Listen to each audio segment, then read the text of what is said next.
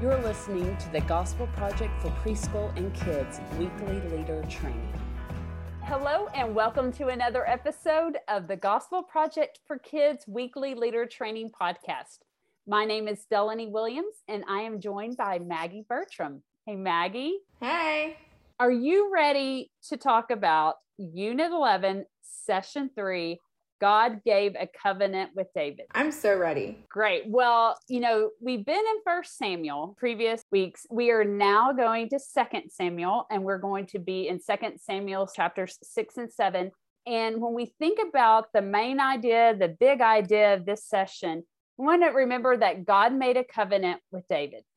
And, some boys and girls may not know what the word covenant means. And so this is going to be a great opportunity for us to talk about that. A covenant is a promise that will be kept whether or not the other side keeps their promise. So when God makes a covenant, he always does what he says he will do.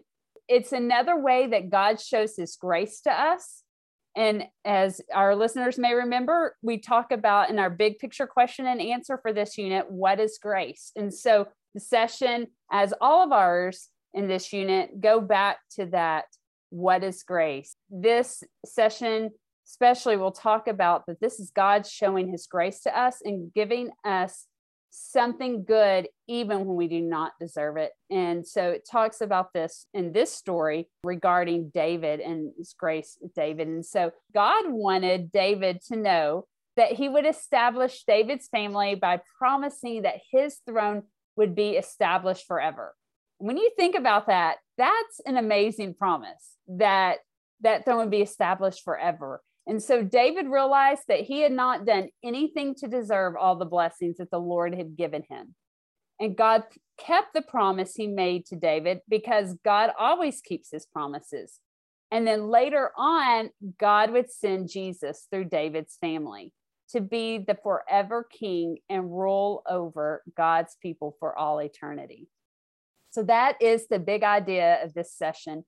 So we move to the next part of our episode, the podcast, where we talk about some activities that may need a little extra prep time or some special instructions. I will go ahead and start with our preschool resources. For our younger preschoolers, as you look in the younger preschool leader guide, there's an activity called Create a Family Collage. As you read through the instructions, you'll see that the preschoolers are going to be cutting out pictures out of magazines. For our teachers, remember that cutting the paper and all is a new skill for our younger preschoolers. And so this activity may take a little longer. They may need a little assistance. Also, I would make sure that you closely supervise this and maybe even have only a couple or a few preschoolers doing this activity at a time. Remember that it's not going to be perfect as they cut around that, and that's okay. Just remember that this is also helping them to develop fine motor skills for this age, help them as they need it. Some of you may think we need to do something that maybe would take a little less time, and so you're willing to do some things to spend more time on the prep side of the activity. And so something you could do would be already have pictures pre-cut prior to the session. Then moving on to our older preschool leader guide, there's an activity called Stamp Letters. So some of you may be thinking, we don't have any letter stamps on hand. How can we still do this activity? An idea you can do is you can glue some foam letters to the bottom of a block or something like that. Or even you could do it to the bottom of a block or even a piece of the sponge to help make your own stamps.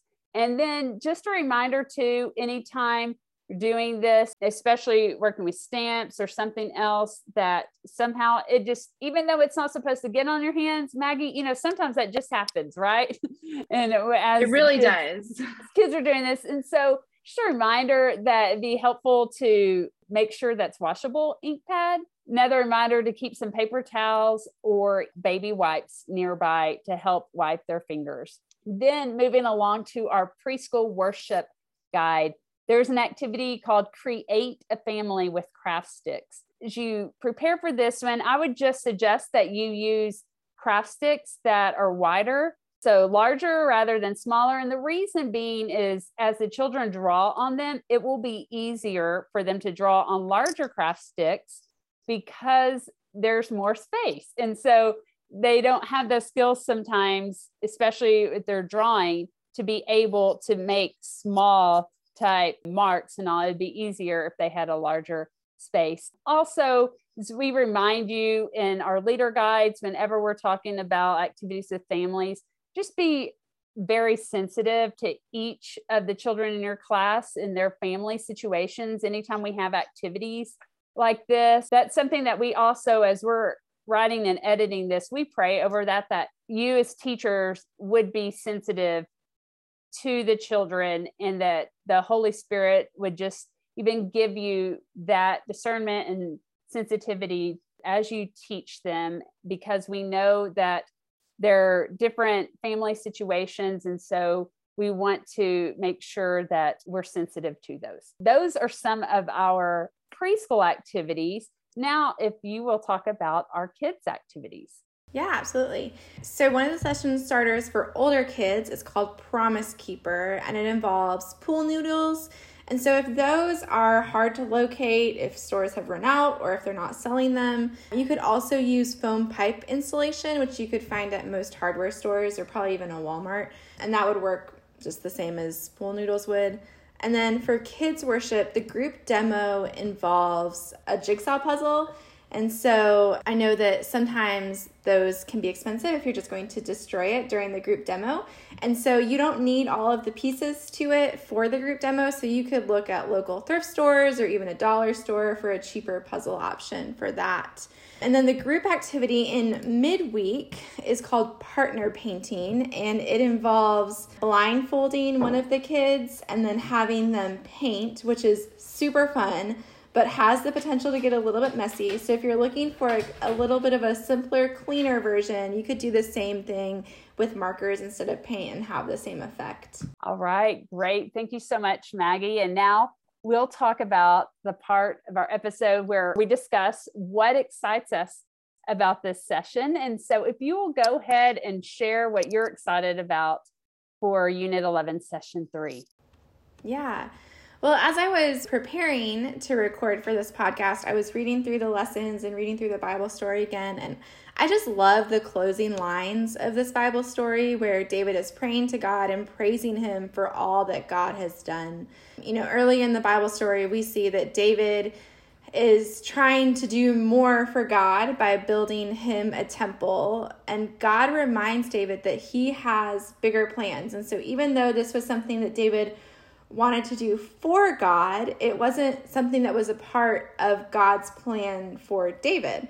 And God basically just is telling David that he gets to rest in the promises that God is making to him and his family. And he doesn't have to strive or look for more things to do or look for ways to work for God. He gets to rest in what God is doing and what God has planned. And I think that that's a really important thing for our kids to learn and for us as adults to remember.